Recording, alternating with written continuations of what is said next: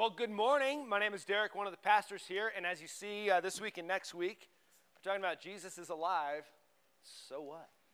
I mean, it's one of those questions, I guess, that's an honest question. The church celebrates every Sunday and often communion looking back at Jesus' death and resurrection. So what, right? Did it actually happen? And if so, what's the impact here and now? Is it just to make us religious, or is there something more? And so that's what we're looking at this week and next week. Now, I love a certain genre of stories. They're time travel. I love the books. I love the movies. I'll even watch like the most low-budget B-rated movie if it's got time travel, right? There's the Flash, who can run so fast he can go back in time. Superman can fly around the world the other way and go back into. I just love time travel movies. And the part that I like the most in those stories is going back and changing something and then going forward and seeing what happened, right? Like tracing it down. And there's all ways they go with these stories of multiple timelines, but it will never be that way. There's only one timeline. We know that. So what would it be like if we could go forward in time, say 20 years, 30 years? What if you could just get a glimpse at our area, right? Your family, Carson City, Dayton, wherever you're from, you could get a glimpse of this area, and you looked, and what you saw blew your mind. What you saw was healthy families, like a lot of them. What if you saw your kids and grandkids in healthy marriages where they love each other, they get along, and their kids are growing up in that environment?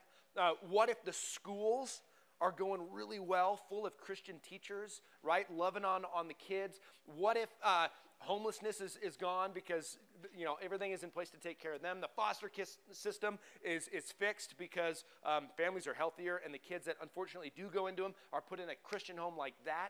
Like, what if you got a glimpse of that future where instead of 5% of our population are going to church, 25%? What would that do just to society? What would that do to people's lives? Now, let's say you got that glimpse, and then you were handed a list of things that you could do to make that happen. Would you do them? Right? Like, this is the future, but only if you do these things, and you had this list. Would you go, I'm going to do it my way? Or would you say, I'm absolutely going to follow this list of things to do? I have some good news. It's possible to change the future, because the future's not written yet. We can change the future. There are things that we can do to see the future that we dream of. Now, why is it that we so often kind of forget, right? We don't look forward that far. We get wrapped up in what's here, and we get kind of frustrated. You know, maybe you have kids, and you're just focused on the kids because they're there all the time. But we, right, or work or whatever it is, we get so wrapped up in what's now that we forget to look further down the line and maybe make some adjustments now for those purposes. Maybe you've heard the phrase, we overestimate what we can accomplish in a day and underestimate what we can accomplish in a lifetime. That's so true, right? Maybe you're a list person. You wake up in the morning, you make your list, you only get halfway through it. But what about your lifetime list? Do we have ambitions for what God might do? Here's something kind of cool. Jesus had a long-range view.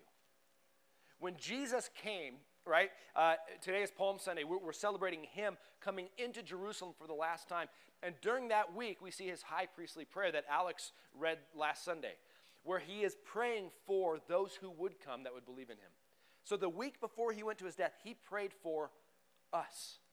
Do you realize that? Like, he had you in mind. He had us in mind. He knew we were going to exist, and he was thinking about us. He had a long-range view. Again, today is Palm Sunday. Today is the day that we are celebrating Jesus going into Jerusalem that very last time. And we know next Sunday is Easter, where we will celebrate his resurrection. But we're going to be looking in the Gospel of John. So turn to John, if you would. Because in John, this is the last gospel written. It was written quite a bit later. And John is writing, and he's a little bit different than the other three gospels. Those are called the synoptic gospels because they're similar. John is different. John is really intentional, pointing to the identity of Jesus. And so we're going to see him coming on Palm Sunday, entering Jerusalem. Now, we're going to be in John 14. But real quick, I'm just going to read to you this snippet from John 12. It says, the next day, the large crowd that had come to the feast heard that Jesus was coming to Jerusalem. So they took branches of palm trees, and they went out to meet him, crying, Hosanna! Blessed is he who comes in the name of the Lord, even the King of Israel. So that's what happened this day a long time ago, that we remember him coming in for the last time, laying palm branches down. Why did they do that? We know they put palm branches, or if they couldn't get a palm branch, they would take their cloak, they would lay it down, so that Jesus, as he rode in and didn't touch the ground. They were celebrating a king coming in. The palm branches were a symbol of victory. So they clearly had in their mind that Jesus, and it says it in these verses, the king had come. The king, the Messiah, they had been looking forward to him for generations and generations. The one who would come and rule as king. They were thinking political. They were thinking that he would overthrow Rome, right? And that Israel would become this great nation again, full of peace and prosperity, and just life would be good. That's what they were looking at. And Jesus rode in. I mean, just picture this scene. Jesus is riding in. He knows what he's coming to do. And he was coming to set up a kingdom. But his vision was so much bigger. Israel always struggled, and I think the church now struggles too. They struggled with the focus on themselves. They thought it was just about them. Jesus wanted to save Israel. He wanted to save the Jews, but he wanted to save everybody else too. He wanted to move it past just the Jewish people to the rest of the nations. These people laying down these palm trees are like, yes, we're going to be a great nation again. Jesus said, yes, you are, but not yet. Later when I come again, but right now, I'm going to go to the cross. I'm going to die to cover the sins of the world so that many more can enter that great kingdom. When it is time for that final triumphal entry, that's going to come. When he comes in, that kingdom's going to be so much fuller of people from every tongue, tribe, and nation. So Jesus was looking forward as he went in. I mean, just what was going through his head when he knew his plans and everybody else was confused about his plans, what he was going to do. It must have been an emotional roller coaster, right? Imagine Jesus' disciples, which we know they didn't fully understand yet. But here comes Jesus. The king is here. Awesome, wonderful, Friday. He's dead.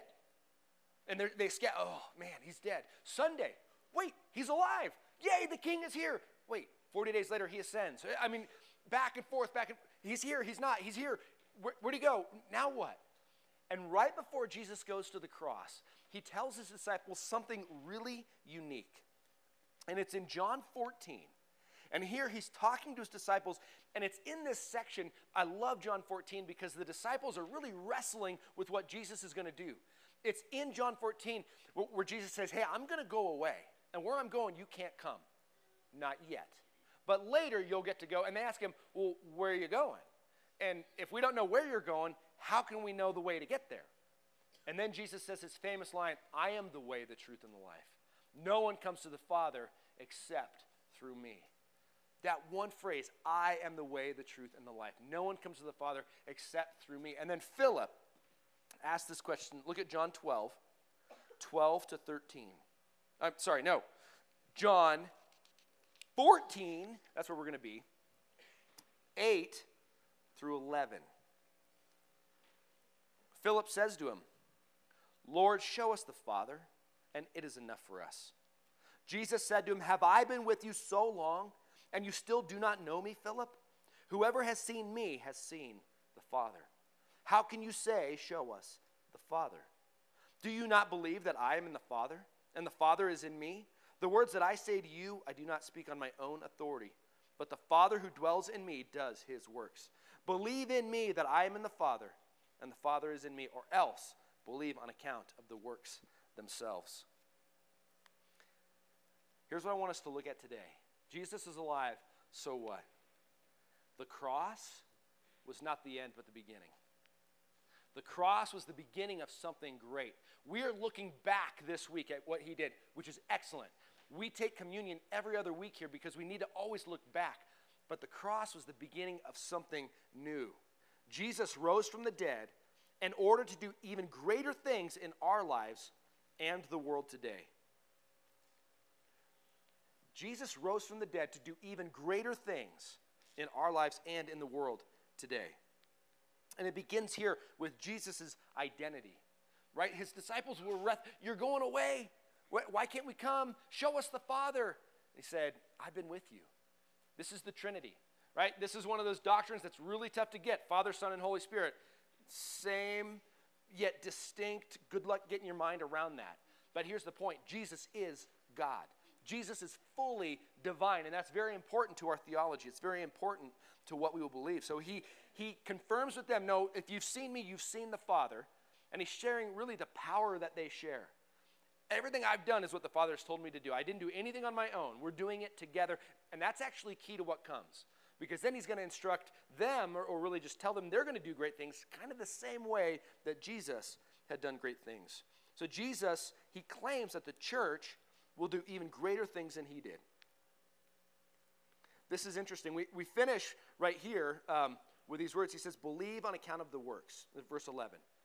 He says, believe these things that I'm telling you about who I am and the things that I've done, these works, or all this. If you don't believe, look at the works I've done and believe because of that. What he's talking about there is basically everything he had done, the way he taught, even when he was a kid in the temple, right? And he's asking questions of the spiritual leaders, and they're like, who is this kid? Who's as smart as this kid asking these questions and kind of guiding us? Well, that was Jesus, his works, his miracles.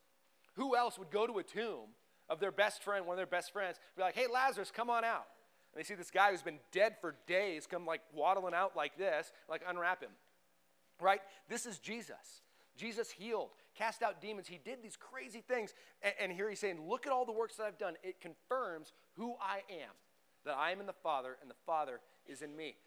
And then he's going to make this bold claim. Verse 12.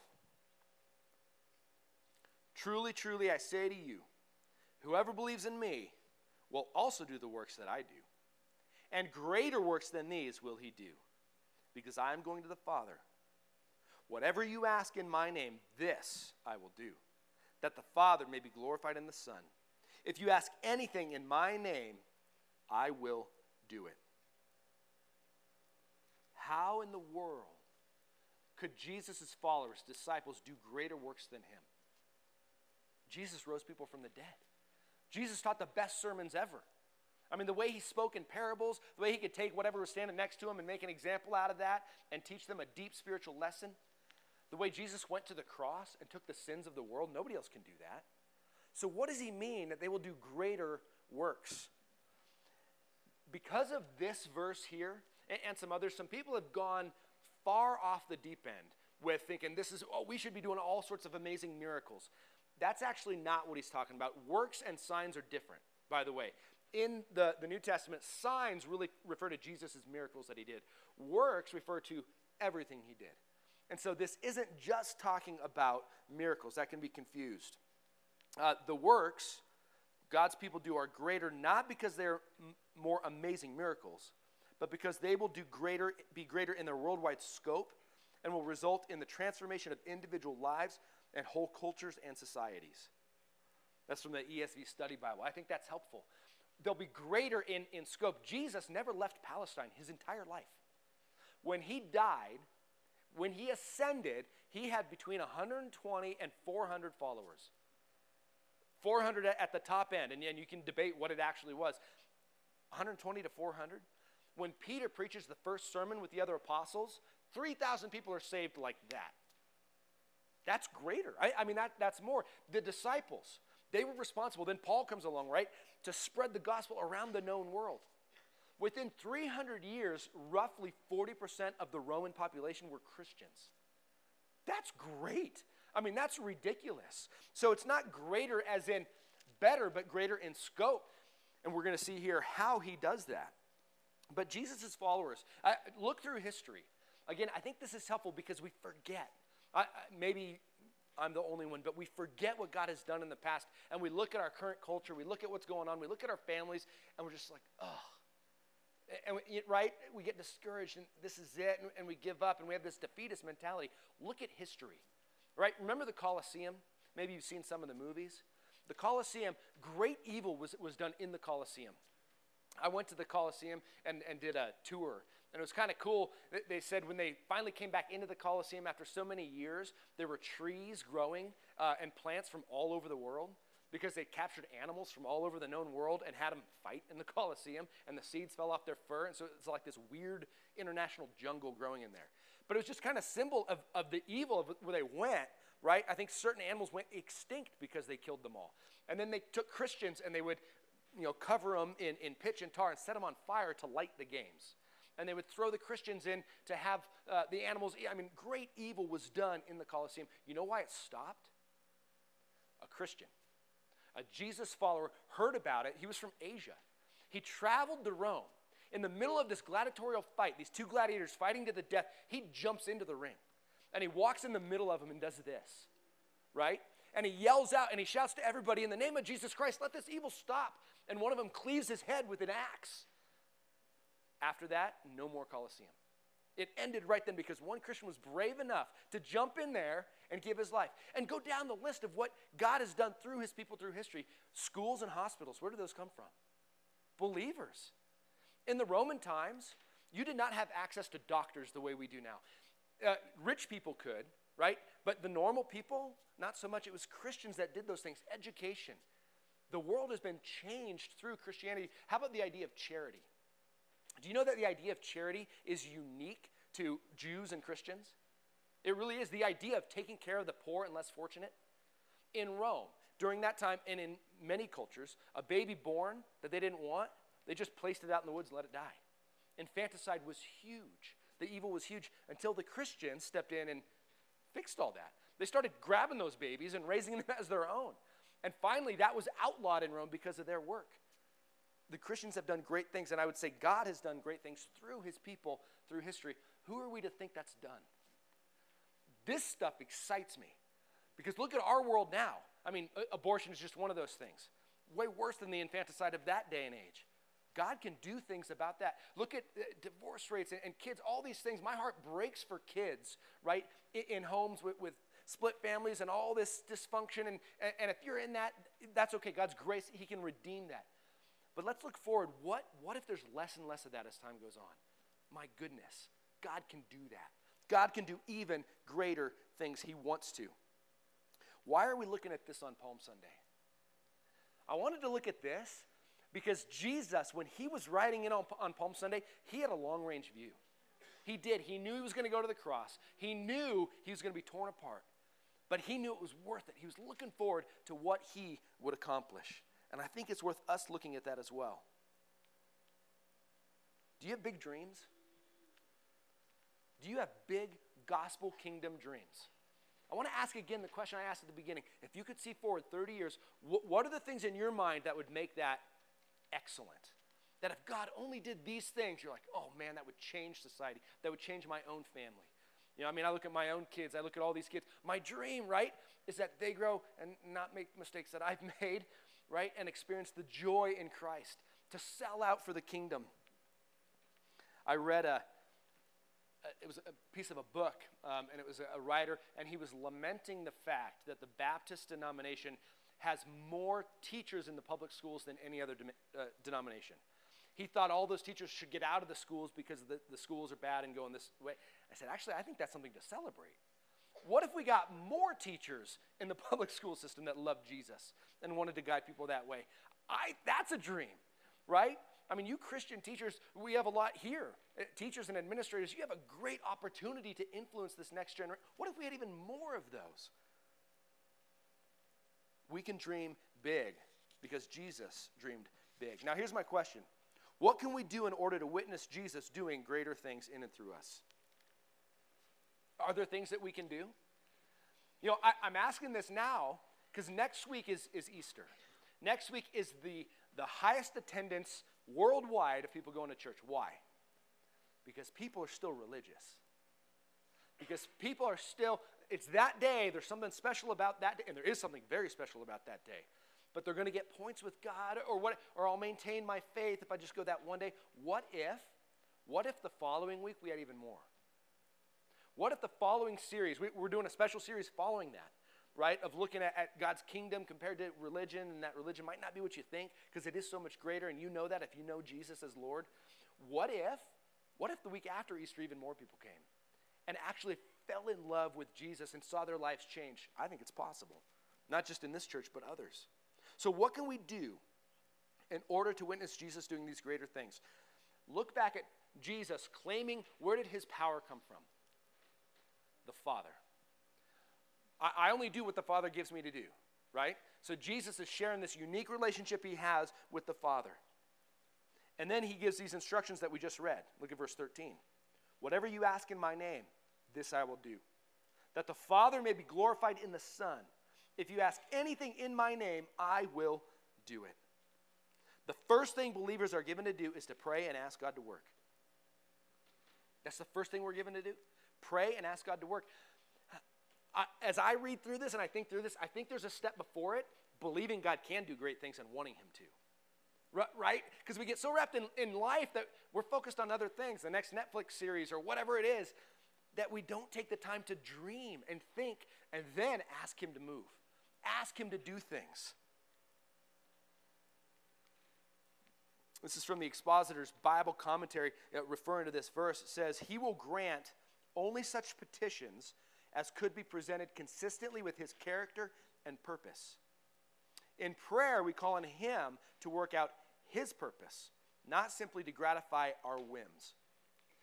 That's what it means here, if you ask anything in my name. In the Lord's Prayer, Jesus instructs us, right? Say, Father, your kingdom come, your will be done. The request is for his will to be done, not for us to get the stuff we want. If you remember James, Jesus' half-brother, he says, you don't have the things you want because you don't ask, right? He's talking about prayer. You don't have because you don't ask. You don't have because you ask with wrong motives to spend it on your pleasures. What are our prayer lives like? Don't we often just jump to our list? I need this and this, and will you do this and this and this for me? What if that switched a little bit and looked at God's glory? You know, Jesus says, I want the Father to be glorified, and the Father is glorified in the Son. What if that was our heartbeat? For God to be glorified, and we ask him to do great things in his name? It begins with asking. But then we ask, and then we walk in obedience. Look at verse 15. He says, if you love me, you will keep my commandments. And I will ask the Father, and he will give you another helper to be with you forever, even the Spirit of truth, whom the world cannot receive because it neither sees him nor knows him. You know him, for he dwells with you and will be in you. In loving unity, we walk in obedience and dwelt by the Holy Spirit. Jesus rose from the dead. Jesus is alive. So what? There's a unique power. In the Old Testament, the Holy Spirit showed up. If you remember Samson, right? Big, strong dude. Others. The Holy Spirit would come on people in power and do things and then leave. Now something different has happened. When Jesus died, he ascended. Then he sent the Holy Spirit to dwell in his followers. That's unique. That's different. And so we then walk in obedience. That's what he says, if you love me, you will keep my commandments. And so we pray, we ask, we seek. I mean, is anything stirring your heart as I've been talking about this? Is there anything that you're like, I want to see this later? Maybe you see that uniquely. And maybe you're the one God wants to use to do it. And so if we love him and we pray for it, and then we walk in obedience, God in his sovereignty has chosen primarily to work through his people, not around them. This is one of those truths I don't fully understand. Why? Why did God choose to work through y'all? Right? I look in the mirror. Why would God choose to work through me? But that's the way he's done it. I shared this recently with another church leader of God works through his people, not around him. And he's like, huh? It's like, huh? And he challenged that, and rightly so, right? Because God is sovereign. He does whatever he wants. I said, check me on that. Every story I've heard, I do believe visions and things happen. I believe people in areas where the gospel isn't flourishing, God will give visions and dreams to people. You know, I've heard these stories. But every story I've ever heard, he then sends them to one of his people. A missionary comes along, or there's a Christian down the road, right, that's kind of hidden, and God brings those people. God works through his people. And here, okay, you're going to not like this, because I don't like this. Our lack of faith, I think, sometimes can limit the things God might do. There's a tension there, because God is bigger than us, and God doesn't need us. So God doesn't need you. God doesn't need me, which gives me so much peace. But yet, there's something about our faith that limits sometimes what God can do. As you look at Jesus' miracles over and over, your faith has made you well. Right? There's the woman with the bleeding that just sneaks up and grabs his coat, right? Grabs it, and he feels the power go out of him. And he's like, who touched me? Right? And she's like hiding in the crowd, right? And everybody's like, come on, Jesus. Look at how many people. How can you ask who touched you? He's like, no, somebody touched me, and they know who they are. And she comes walking out, right? It's like, your faith has made you well. There's something about our faith. This morning, as I was praying through this, God kind of drew me to Matthew 13. When Jesus, it's just one verse, you don't have to turn there, but he goes to his hometown, and the people wrestle with who, we know him. We saw him grow up. We know his mom. We know his brothers. We know his sisters. And it says this, and he did not do many mighty works there because of their unbelief. What if we're about to see God do even greater things because there's going to be a growth in faith and belief among God's people? I believe so. I believe there is a change right now. I met with 3 church leaders in our area over this past week just to kind of share, because, we've our goal hasn't just been to grow and become a big church. We want to see churches planted, right? And we were looking at planting down in Minden and wrestling with it. And as we wrestled with it, said, no, that's not for us right now. So then what should we do? Well, there's a lot of churches around. What if we can increase the cooperation and our heartbeat really can be for growth of the kingdom? And so I'm on a mission to meet with as many as I can. Just to begin with this one thing, fellow churches, how about we celebrate kingdom victories together? And we're going to start with whenever there's a baptism, we're going to share it. So hopefully as this grows, you're going to hear from here, hey, right now in the community, 10 baptisms today in other churches. And kind of track that, because in our area, there's been kind of a history of Christians just move church to church to church, but no real impact on the lostness. What if as all the churches, we can get kind of a pulse on our impact on the lostness? And these pastors that I met with are all like, this sounds awesome. Yes. There is a change happening right now in our community, and I think in the nation and even the world. COVID has caused some things. We have a unique opportunity right now, and I'm excited about it. I hope you are too. But do we believe God will do greater things? Look at your kids. Look at your family. What do you want God to do? He says right here that he will do greater things. We will do greater things, but it's him in and through us, because it's the Holy Spirit that dwells in us.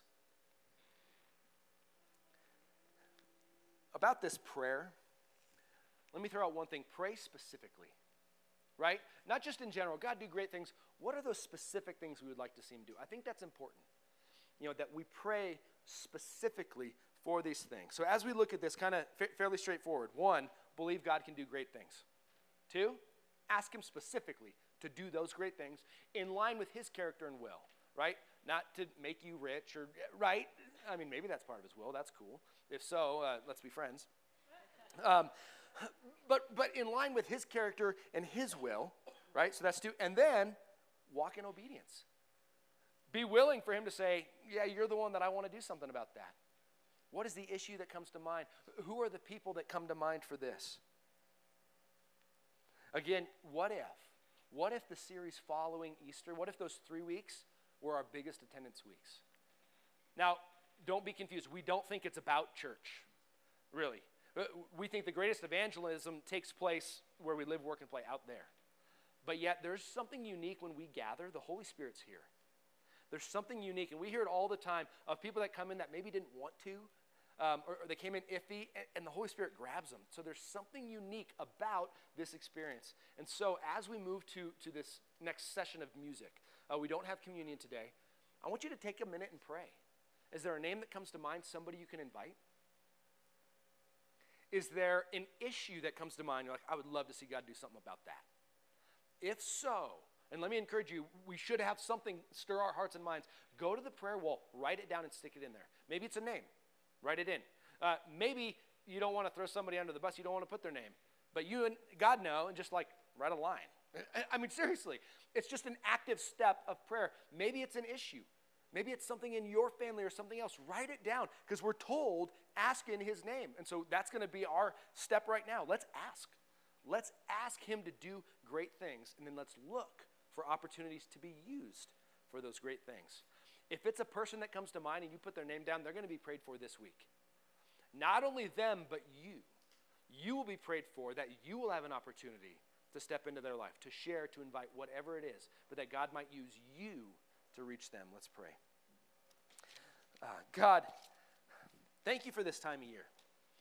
Palm Sunday, we remember you coming in as the victorious king, and you are the victorious king. God, you are our king. You deserve all our allegiance, and so we give it to you. Jesus, thank you for your death and resurrection. Your resurrection, you being alive, is the great so what. It gives us life. Life here, hope, joy, purpose, life for eternity in your perfect kingdom on a new heaven and a new earth. You have given us everything. God, I want to ask forgiveness for myself for lack of faith. I want to be bold enough to ask forgiveness of the church as a whole. Often we lack faith. We get into our religious activities, but we lack faith, belief that you want to do great things. But God, we do believe that you want to do great things. So stir our hearts toward whatever those are. God, it's not us being creative. It's not us working in our own strength to grow something. God, it's us serving you to see you do what you want to do because we're so in tune with you. We love you, Jesus. Be honored and glorified now as we sing.